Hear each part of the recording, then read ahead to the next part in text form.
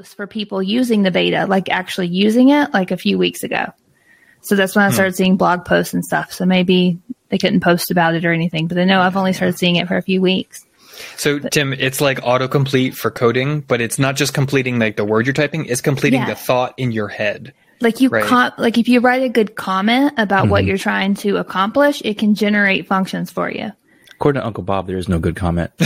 Yeah, they're not. Uncle Bob's not going to like this at all. But they were saying like the first pass of some of this with some Python tests, with some Python code that they had, it had like 47% accuracy, like of trying to figure out what the developer was trying to accomplish. But my whole thing with this is I was trying to figure out who gets credit for this code. Yeah, it's not my code. Like You're listening to Working Code with your hosts, one of whom probably just wrote a new JavaScript library, Adam, Ben, Carol, and Tim. Hey everybody, it is show number 42, and on today's episode, we are going to have another potluck. We figure it's been a while, it's time to do it again. So 4 random topics that we all bring in here with no prior discussion or planning. We're going to see what happens.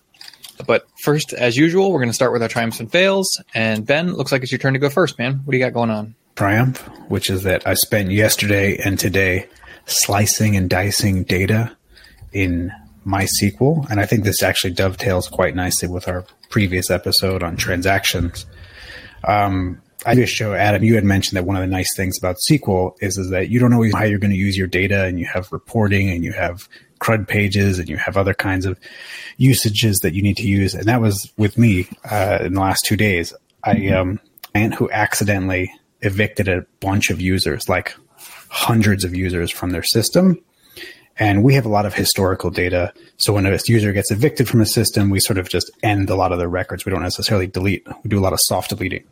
Okay. So I spent the last 2 days comparing historical records to current records, because then they had re-added a bunch of users to the system. So I had to kind of do these differences between the previous day of the date and the current day. But it was so exciting because you haven't really lived until you've joined a table back to itself and then had to make sense of the two relationship.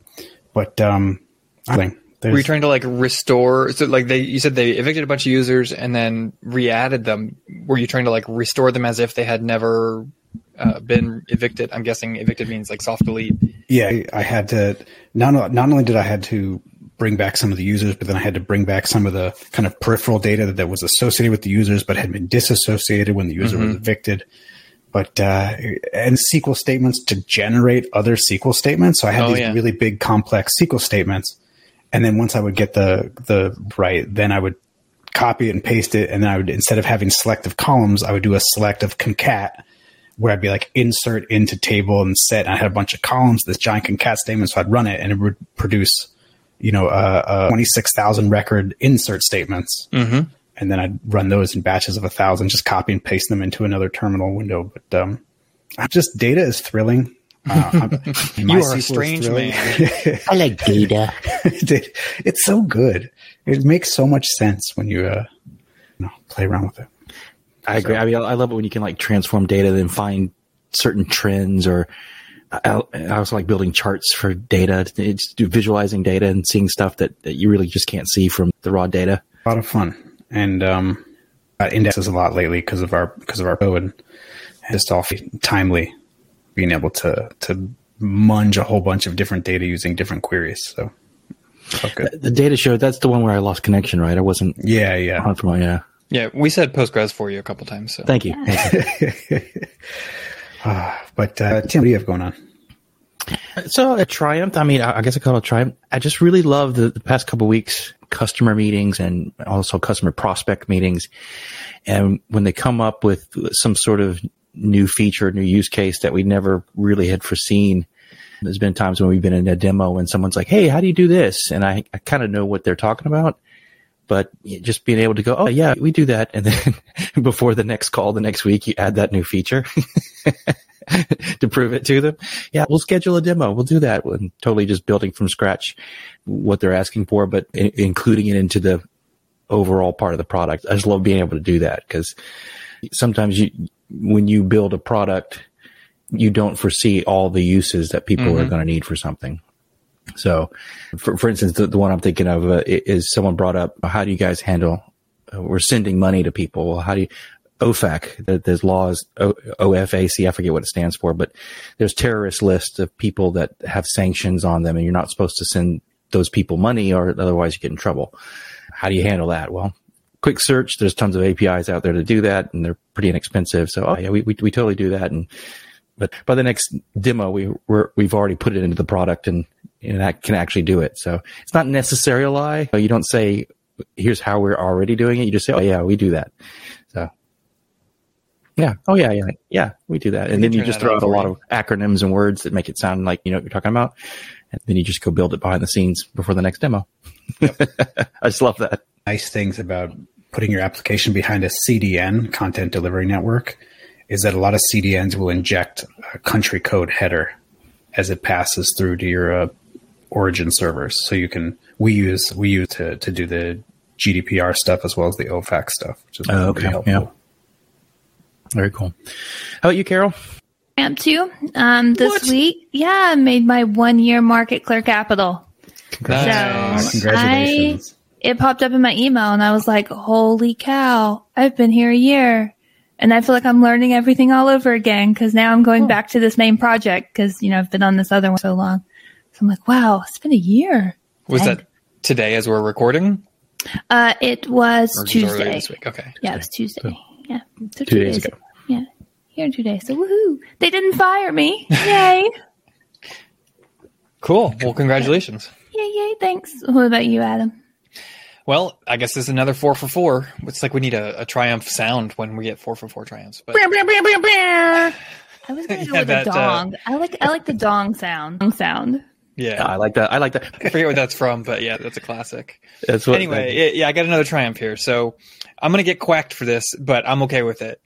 I just wanted to say, ES Build, if you've not heard of it, it's a sort of, I would call it a new generation of like bundlers and transformers for JavaScript code.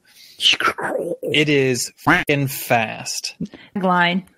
I mean, there's a lot of things that are neat about it, but it's one of the things that Sean was mentioning in our last episode, how like this new generation of tools, they're built using tools other than JavaScript, right? So Webpack and Parcel and these other things were built using JavaScript to compile the JavaScript, which is fine because then JavaScript people can contribute to it. But if you don't need the JavaScript community to be able to contribute to it, and you're okay kind of moving that responsibility outside the community, then these other systems level languages, Rust and Go and some other stuff, can give you sort of out of the box a whole new level of performance you can get to. So I did a little check. We have, this kind of ties into my topic for the potluck, but so our application has 26 JavaScript bundles, and when we get to my topic, we'll talk about that, but 26 bundles that we build. And previously we were building them using Browserify via Grunt.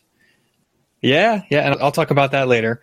But to do a full JavaScript rebuild for all of our public facing and admin, like the whole soup to nuts, took approximately 90 seconds, a little under, like 85 and change. Wow.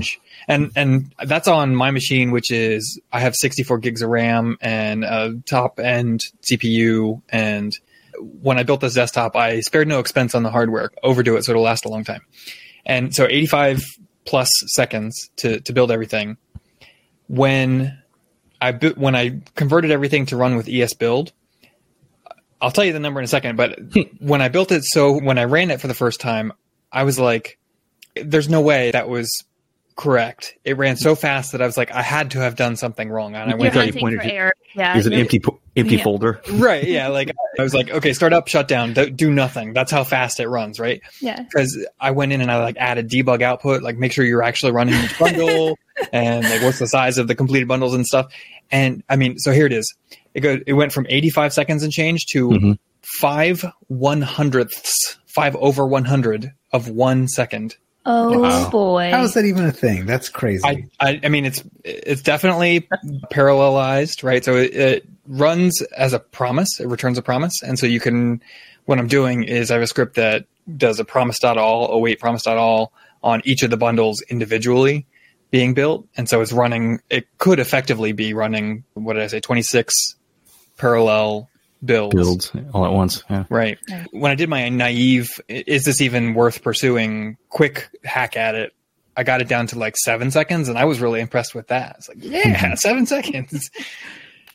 So yeah, my pants are blown off. Or is that a saying? Is that the thing people say? I've never heard it before, but we'll go with yes. Sure. My mind is blown. It's super fast. And I'm just excited. We're playing with new tools, and that kind of is what made me think of my topic for today. So. Well, that's awesome. Yeah. All right. Potluck time. Who wants to go first?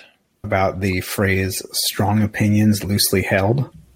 And it's a phrase that I've heard a bunch of times in the last couple of years. And on its surface, I always think about it as this noble intent that I'm having my mind changed, and I don't have to die on any hills about things that I feel.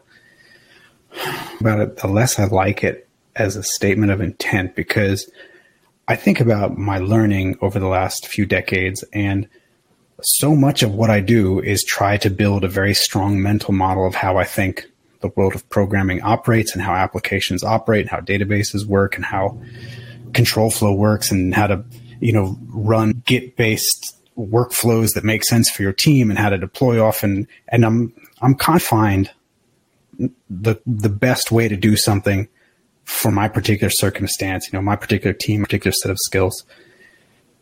And the idea that if I have a strong opinion about something, I should just be open to letting it go seems crazy. Like, I wouldn't want to go to a surgeon and him being like, oh, well, in order to operate on your tumor, like, we absolutely have to do this. We got this new JavaScript robot. Yeah. And then I'm like, well, hold on. What about this other opinion? And then I don't want my brain surgeon to be like, you know what? That's a good point. I'm going to totally forget about the last 3 decades of medical training that I've had.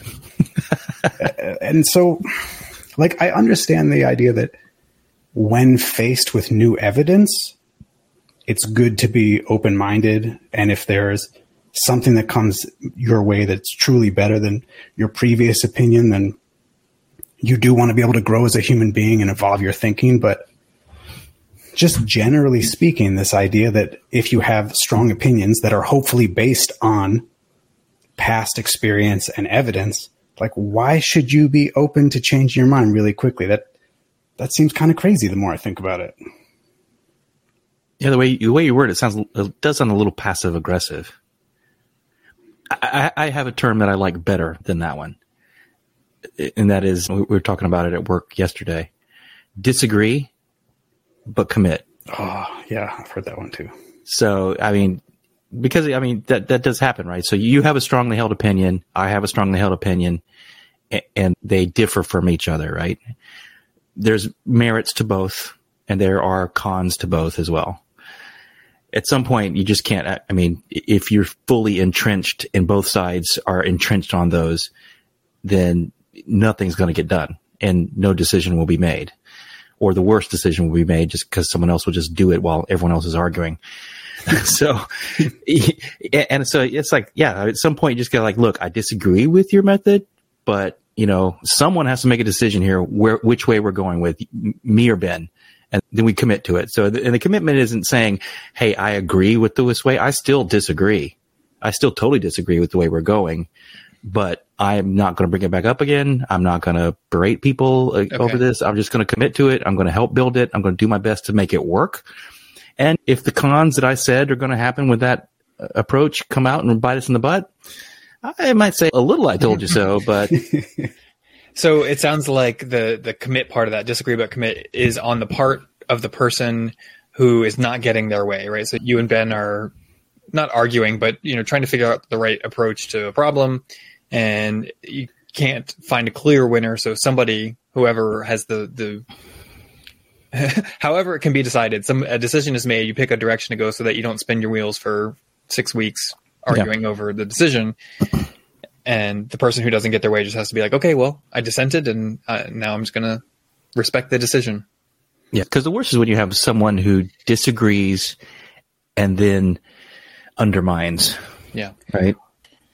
At work, the places that I've heard that most often are kind of top down, where the product team has an idea and they pitch it to engineers, and the engineers don't want to do it, or they don't want to build it the way that the product team is suggesting.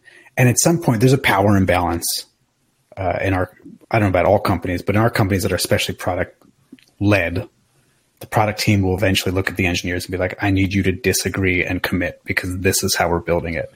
And I have fantasized so many times about using that exact phrase in my own conversations, but like going up the chain, where I'll say, hey, I'm going to build this thing. And a product manager will come to me and be like, well, that's not really on our roadmap. And I want to be like, well, I need you to disagree and commit because we're building it. So I think I'm looking at this slightly different than you are, or I'm hearing it different than how you guys are kind of saying it. Maybe it's a female male thing. I don't know yet. We'll figure it out.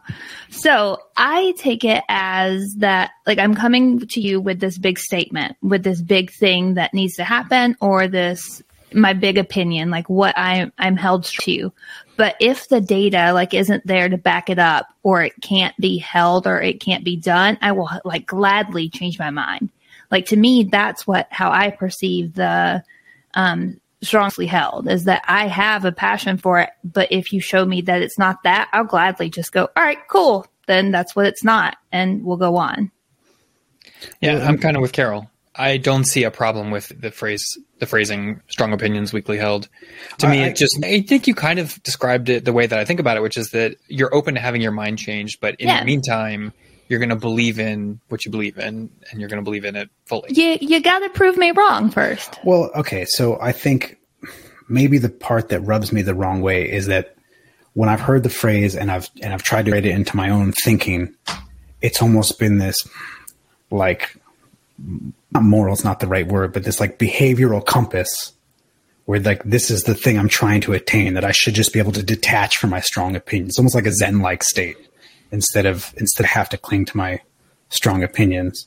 And maybe the part that rubs me the wrong way is that in there is the assumption that I place on it, which is that if I have a strong opinion that is based on something very important, like past experience or evidence, and then someone just tells me we're not going to do it that way, that I should just magically be able to be like, oh, I'll just change my mind then. Like, no, like, I don't like that.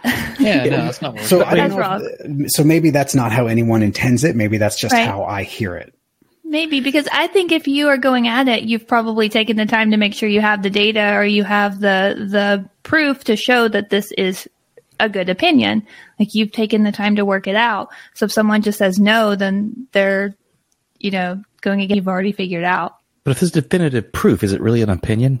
Going to call it an opinion to not sound like jerks. Well, I mean, especially in our world, to say it's a fact is crazy. Yeah. It's not crazy, but it's like so much is dependent on the team and the product and the skills and the time and the budgeting. Like, and the facts can change over time when you learn more, when the ecosystem changes or whatever. One thing I take issue with, you said, Ben, not the situation you said, is where you have the product team saying, hey, we need you to build it this way. I don't think product teams should have a say in how it's built.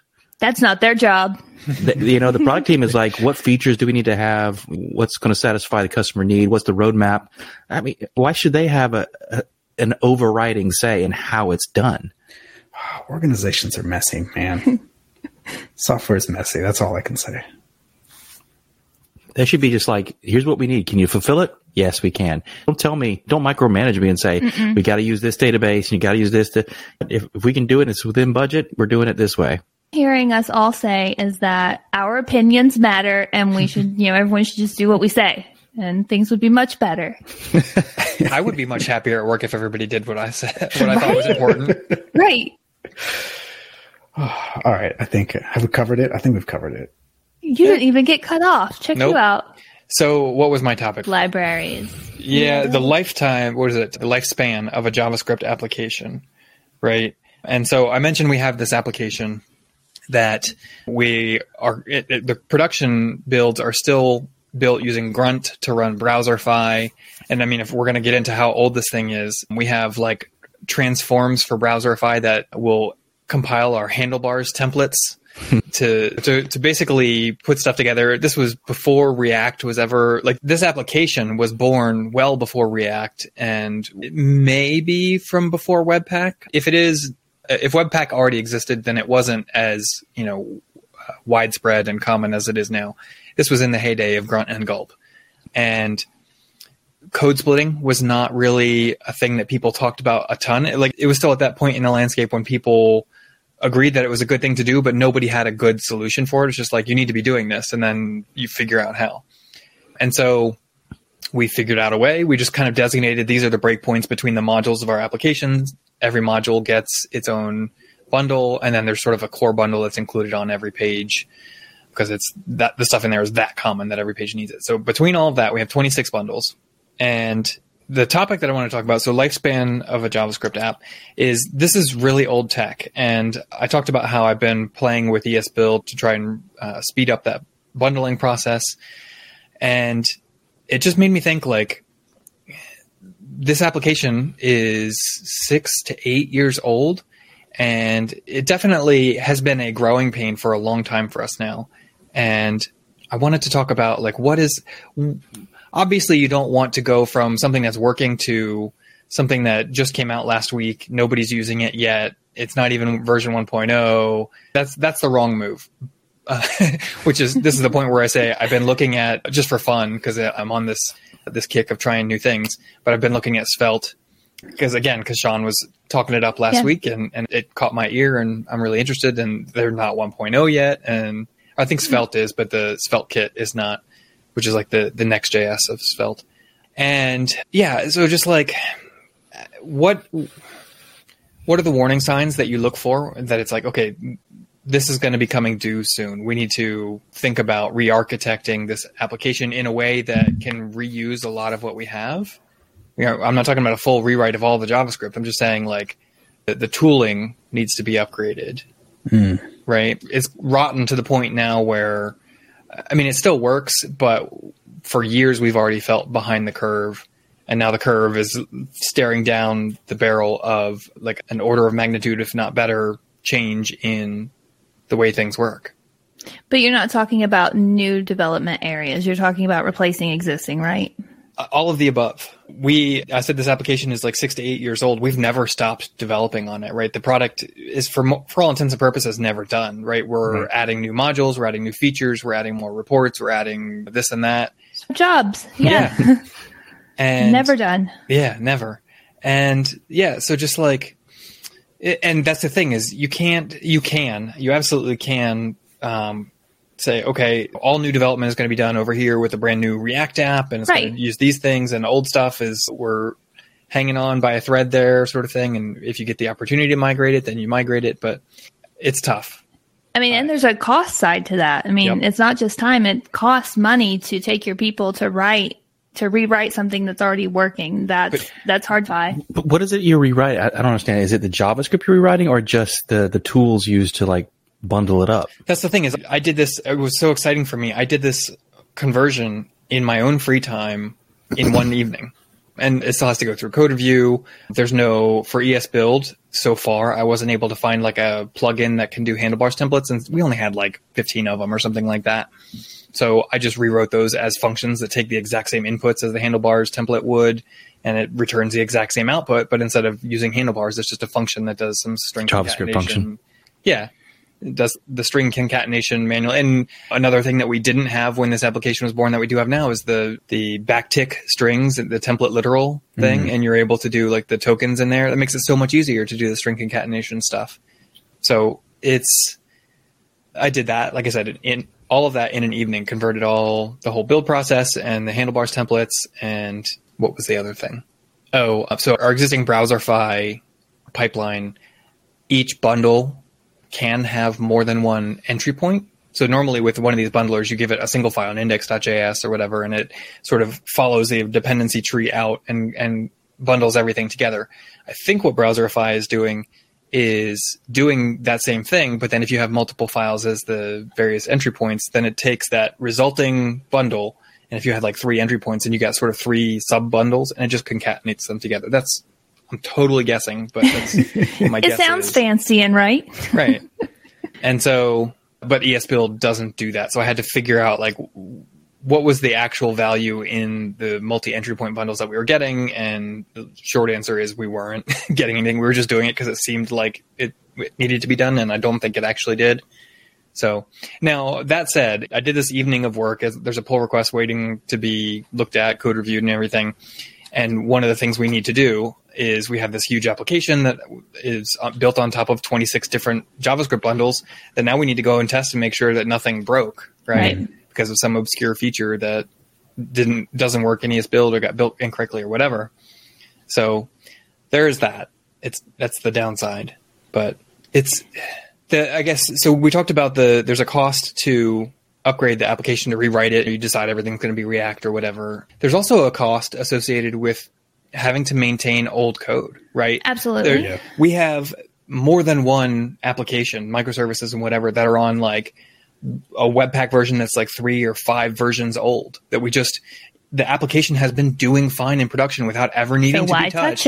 So why touch it? And so now we're 5 versions of Webpack back, and the Babel stuff doesn't work anymore, and this and that. And it's like, anytime you need to make a significant change, you either have to spend a week fighting with it to get it to work, or you have to spend that week upgrading everything and dealing with all the fallout of those upgrades. And it's either way, it's terrible.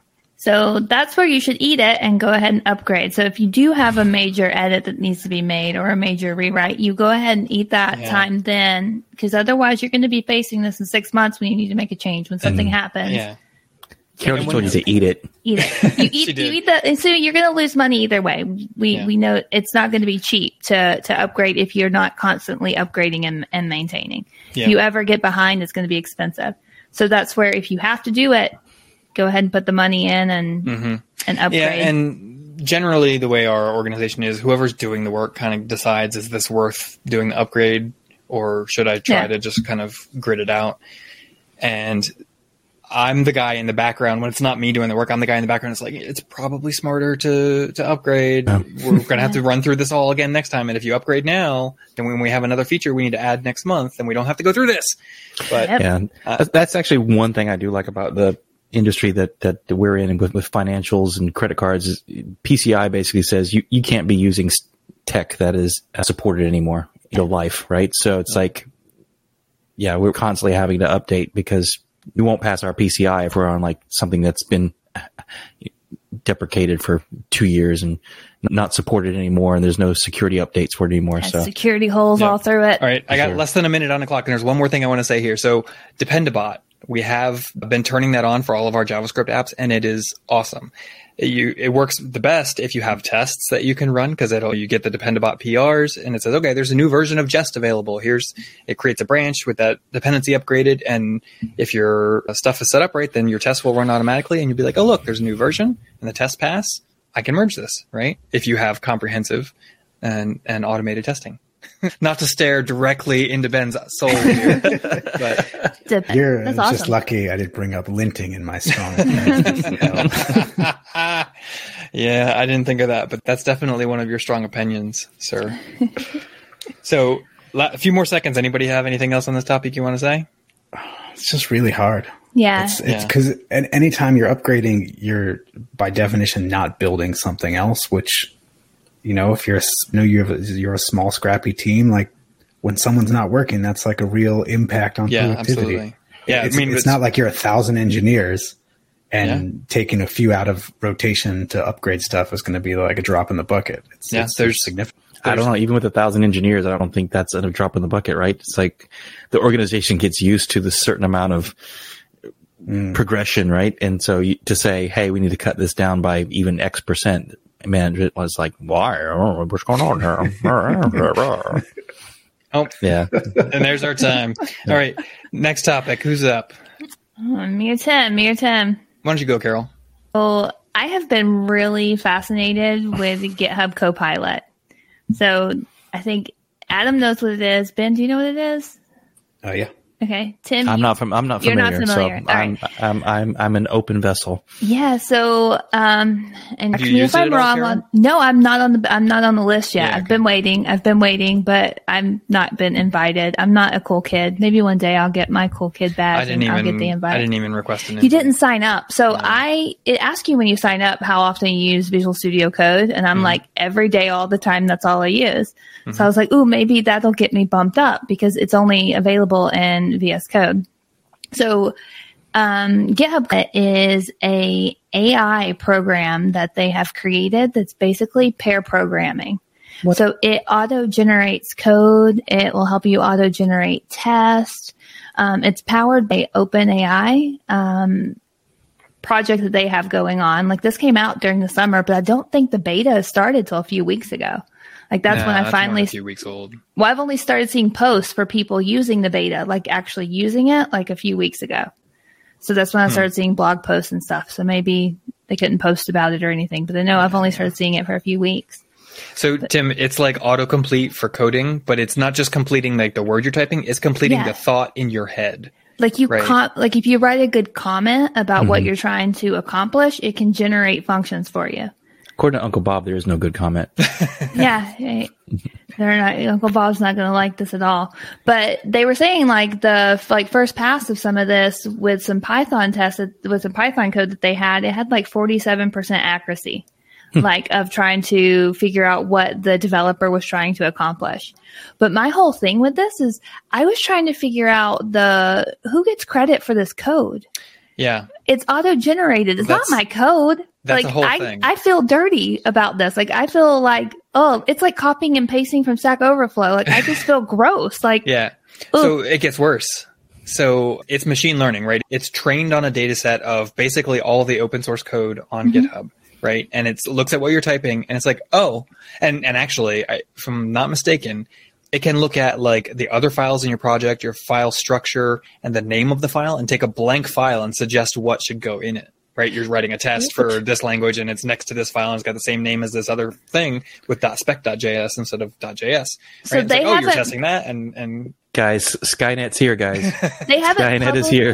They haven't publicly said that part of it yet, or nothing I found. Because they're pretty much like the only context that this has available to it is what's in the current file you're operating in. Okay, maybe I made that up in my head. Sorry, but no, someone may have posted it, but GitHub hasn't said that yet. Okay. So. Well, so here's the rub where I think if you haven't already seen this discussed, you probably will soon. The thing that a lot of people are upset about because it's unclear is there is an awful lot of GPL licensed code on GitHub.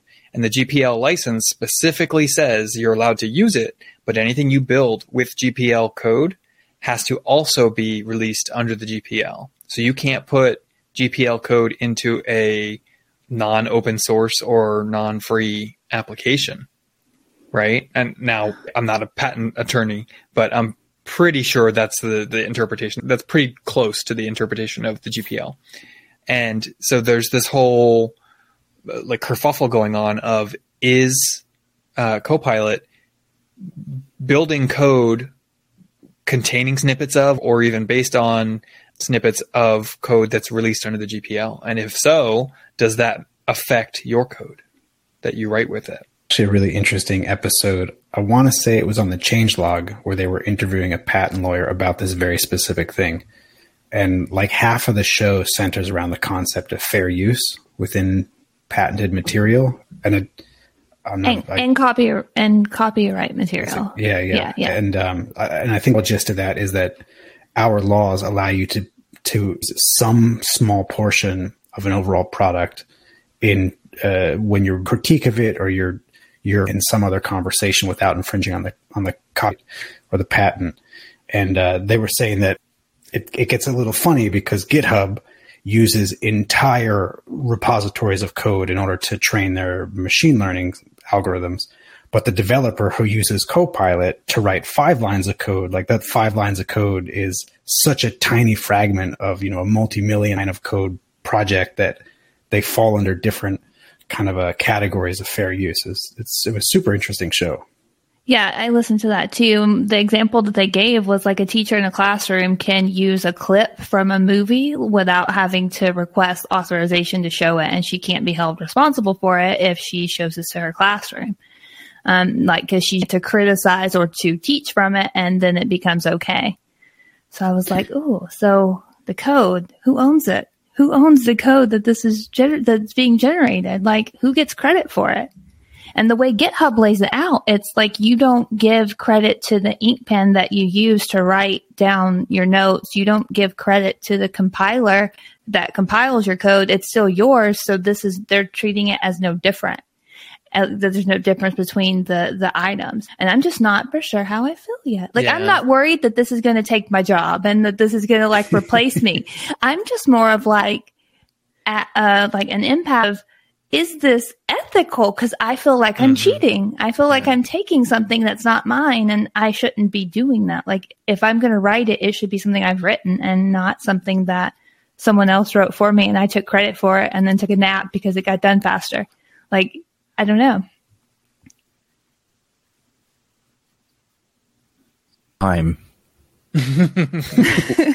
How much would you trust it, right? No, I mean, I think you still have to, but I'm sure it's going to speed things up. Like, if it could auto-generate my functions for me just with the variables I put in, knowing from some comment, like that just gets me at a cleaner starting point.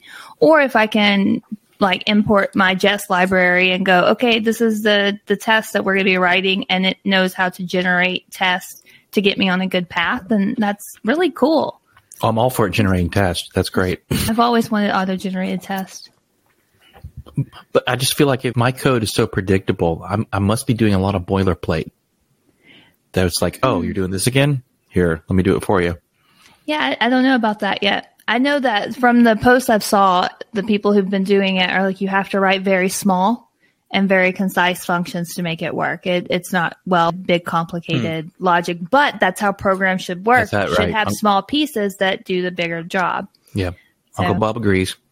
But you need comments. Sorry. So yeah, it seems really cool. I'm excited. I hope I get an invite. Oh, and they're going to sell it. It's not going to be a free tool. It's going to be obviously something that they sell, but I would love to be in the beta on that and just see how it works.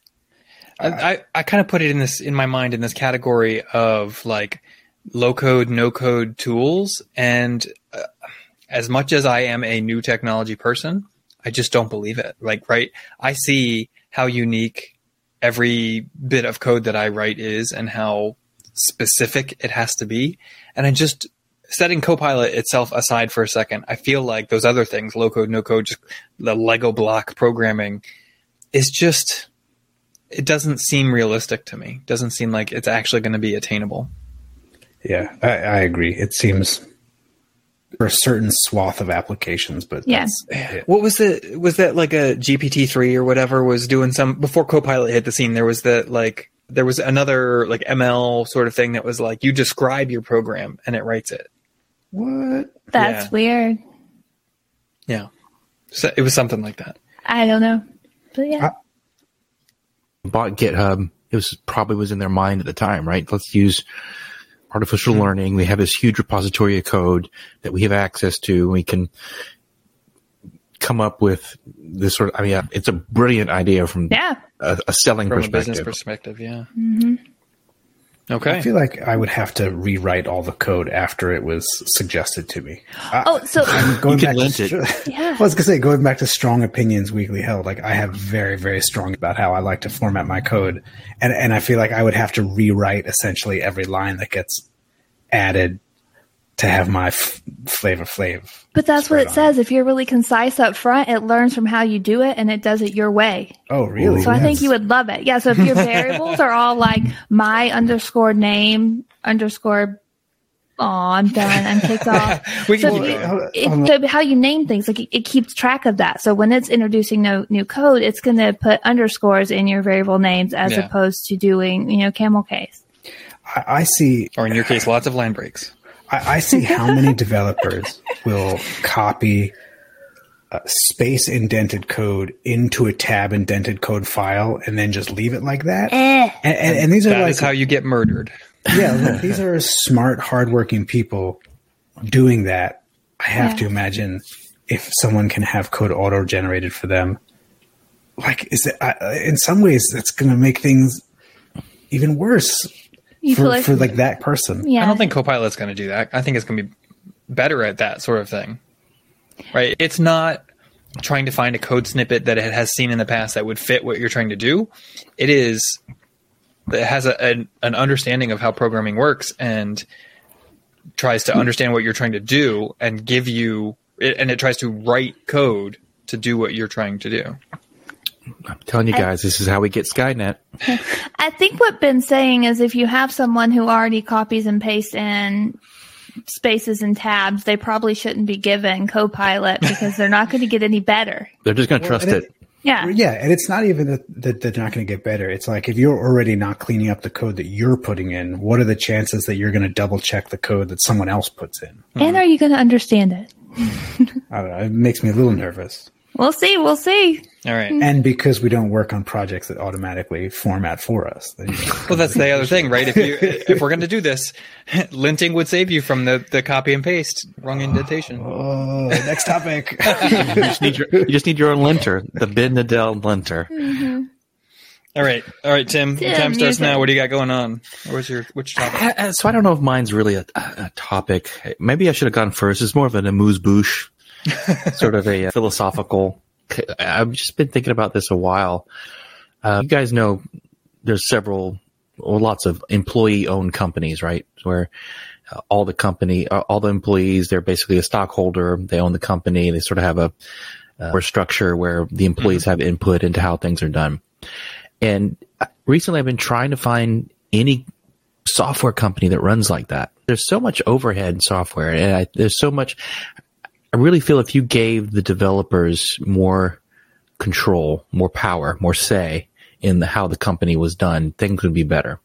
Not only that, but I think visibility into what things are going on to enable them to just come in, punch the clock, and work on their code that they've been assigned to do. I just feel that, there was a period where programmers were sort of rock stars, and now we've kind of gotten into the period where programmers are just kind of mechanics, right? And I think that's not good for the industry as a whole. Because then, you can be, like, oh yeah, I work there, and all I do is just, squash some bugs every now and then, and that's not really what I consider a programmer. So, the only company I could find, I did some Google searches today, and there's one company, Salon Systems Solutions Inc. They are 100% employee owned. They work in mostly government, defense, DoD. They're a software company, and they're 100% employee owned. But that's the only one I can find. I just think there'd be so much benefit if the developers who are actually working on stuff had more at stake and more to gain in the whole game of software. Because it's like the management tends to it's the administration. Those are where the money goes, right? Yep. It's where all the money goes up at the top, and those people aren't really producing anything. So I laughed there because you called it a game, and I've been waiting for the right moment here to say there's a book I read that it's not about employee-owned businesses, but it is about making every single employee feel like they're an owner, like feel like they have that stake in the company. And the name of the book is The Great Game of Business. Mm-hmm. And the concept is you kind of open source your business to the employees, the whole budget. I think that it doesn't specifically say in the book, but I think that the idea is like, this is how much we spend on salaries, not that Tim makes this much and Ben makes this much. That's a separate discussion, whether or not you want that to be open. But right, so you've got the budget. These are our expenses. These are our revenues. This is what we do, and this is what this part of the business brings in, and we use that to cover this part of the business that runs at a loss and whatever. And setting goals and breaking them up into chunks, and it's a whole thing. And I would recommend reading the book. I found it very inspiring. I read it because we were planning to do that for our business, and we kept kind of having to put it off because of different things. For example, COVID, and we just got other things we got to do to survive before we can take on something that's more philosophical.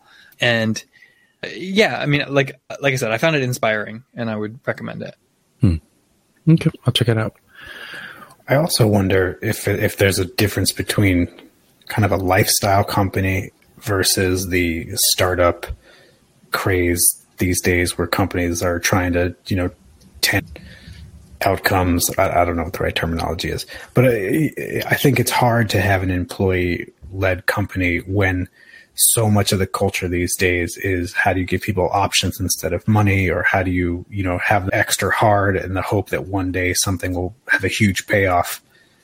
I think if you're going to have ownership of the company be so distributed, then you really would have a harder time, I think, selling people on that concept, where a lot of people probably just want to come in, do my work, and feed my family, and have a nice life, and not necessarily worry about, disrupting industry, kind of a thing. Yeah, I mean, let's say the early people in Facebook, right? They weren't making money; they were doing it for the options. But now they're a fully established company, and so you get into this thing where you just have this mass of workers who are basically getting nothing. I sound like a socialist. Oh my God! You have the mass of workers who are just working for low wages, doing repetitive things. I don't know. I'm just trying to find a way to make a better life for particularly game developers. I mean, if people who are in the gaming industry, the hours and the deadlines that they set, I mean, their quality of life is just trash. Mm-hmm. I just wonder if if you started a game company with some good funding and made it an employee-owned company and said, you know what, let's just build a really good game. And, one has stake in it because part of their salary is going to be based off of, profitability of it. What could they accomplish? It's just an experiment that I haven't seen out in the wild. And I'm just curious about that. So I also think that if you went that route, you would have more qualified employees because you're going to self-maintain that, right? You're going to make sure that the people working on your product are doing a good job because you have stake in what they're doing as much as you have stake in what you're doing. Yeah. So you're not going to let someone come in and work who just puts out a bug or two every now and then and just goes home. Like, you're going to want someone who's invested into it and who does a good job. So I think there's positive sides to it. Yeah, I just try to figure out mentally, the model of where you have a organization, a group of people where everyone is driving value and being compensated appropriately for the value that they're driving. Because, too many people that all they do is like people in finance who just move numbers around. They don't really create anything. And then you have people who are generating, the actual product who get, a tenth of what someone who just moves numbers around does. And maybe that's just I'm prejudiced because I'm a developer and I just think we're the ones who do all the work. Know the other folks work hard, but it's like, who is actually creating, who's generating the value of the product? It's the developers. They're the ones creating stuff. But yet it seems like they, except for maybe a few who've been there a really long time and have seniority, they're the ones who are just kind of at the lower end. They're the mechanics. They're treated like mechanics. And how do we make that more equitable for everyone? I don't feel like that's everywhere. I feel like, where I'm at, engineers are compensated well. Like, I wouldn't say that we aren't treated fairly. We work normal hours. I feel like we get what we deserve. So I think there are companies that aren't employees. Yeah, I do. I mean, I don't work weekends. I don't work nights. I every now and then will pull some long hours, and it's usually because I want to myself. It's not because it's pushed upon me. And I feel like we make good money doing it. But you probably don't know what the folks above you are doing. Yeah, I mean, that's true. That's true. But so one thing they did do is they brought in the title, it just happened like in the last couple of months, they brought someone in to basically do salary analysis of the entire company and against, other companies that compete against us or do what we do to make sure that we're being treated fairly. So yeah, everyone's doing that because of the great resignation that's going on right now. Everyone crazy through COVID has decided to reevaluate their life, and they're all at once deciding to change careers. So you got to make sure you're paying your people right. That's all I had. That's a good topic. All right. Well, we got less than a minute left on your timer, so I'm just going to play it now. Oh, thanks. You're welcome. Just thought it would make your hater happy. Thanks. He'll hate it no matter what. We cut Tim off. Yay! Feed me. Cool. So I guess this is the time of the show when I tell you that this episode of Working Code is brought to you by Weak Opinions, Strongly Held, and listeners like you. If you like what we're doing here, you might want to consider supporting us on Patreon at patreon.com/workingcodepod. To thank our patrons for their support, they all get an invite to our Discord server where we like to hang out and chat about any old thing. And we have other perks available like early access to new episodes and our after show that we're going to go record here in a couple of minutes. And a game night coming up. Yeah, you get to play games with us. You guys coming? Adam's not. Yeah. Sorry, I got this whole anniversary thing going on. Man, marriage. Love and marriage.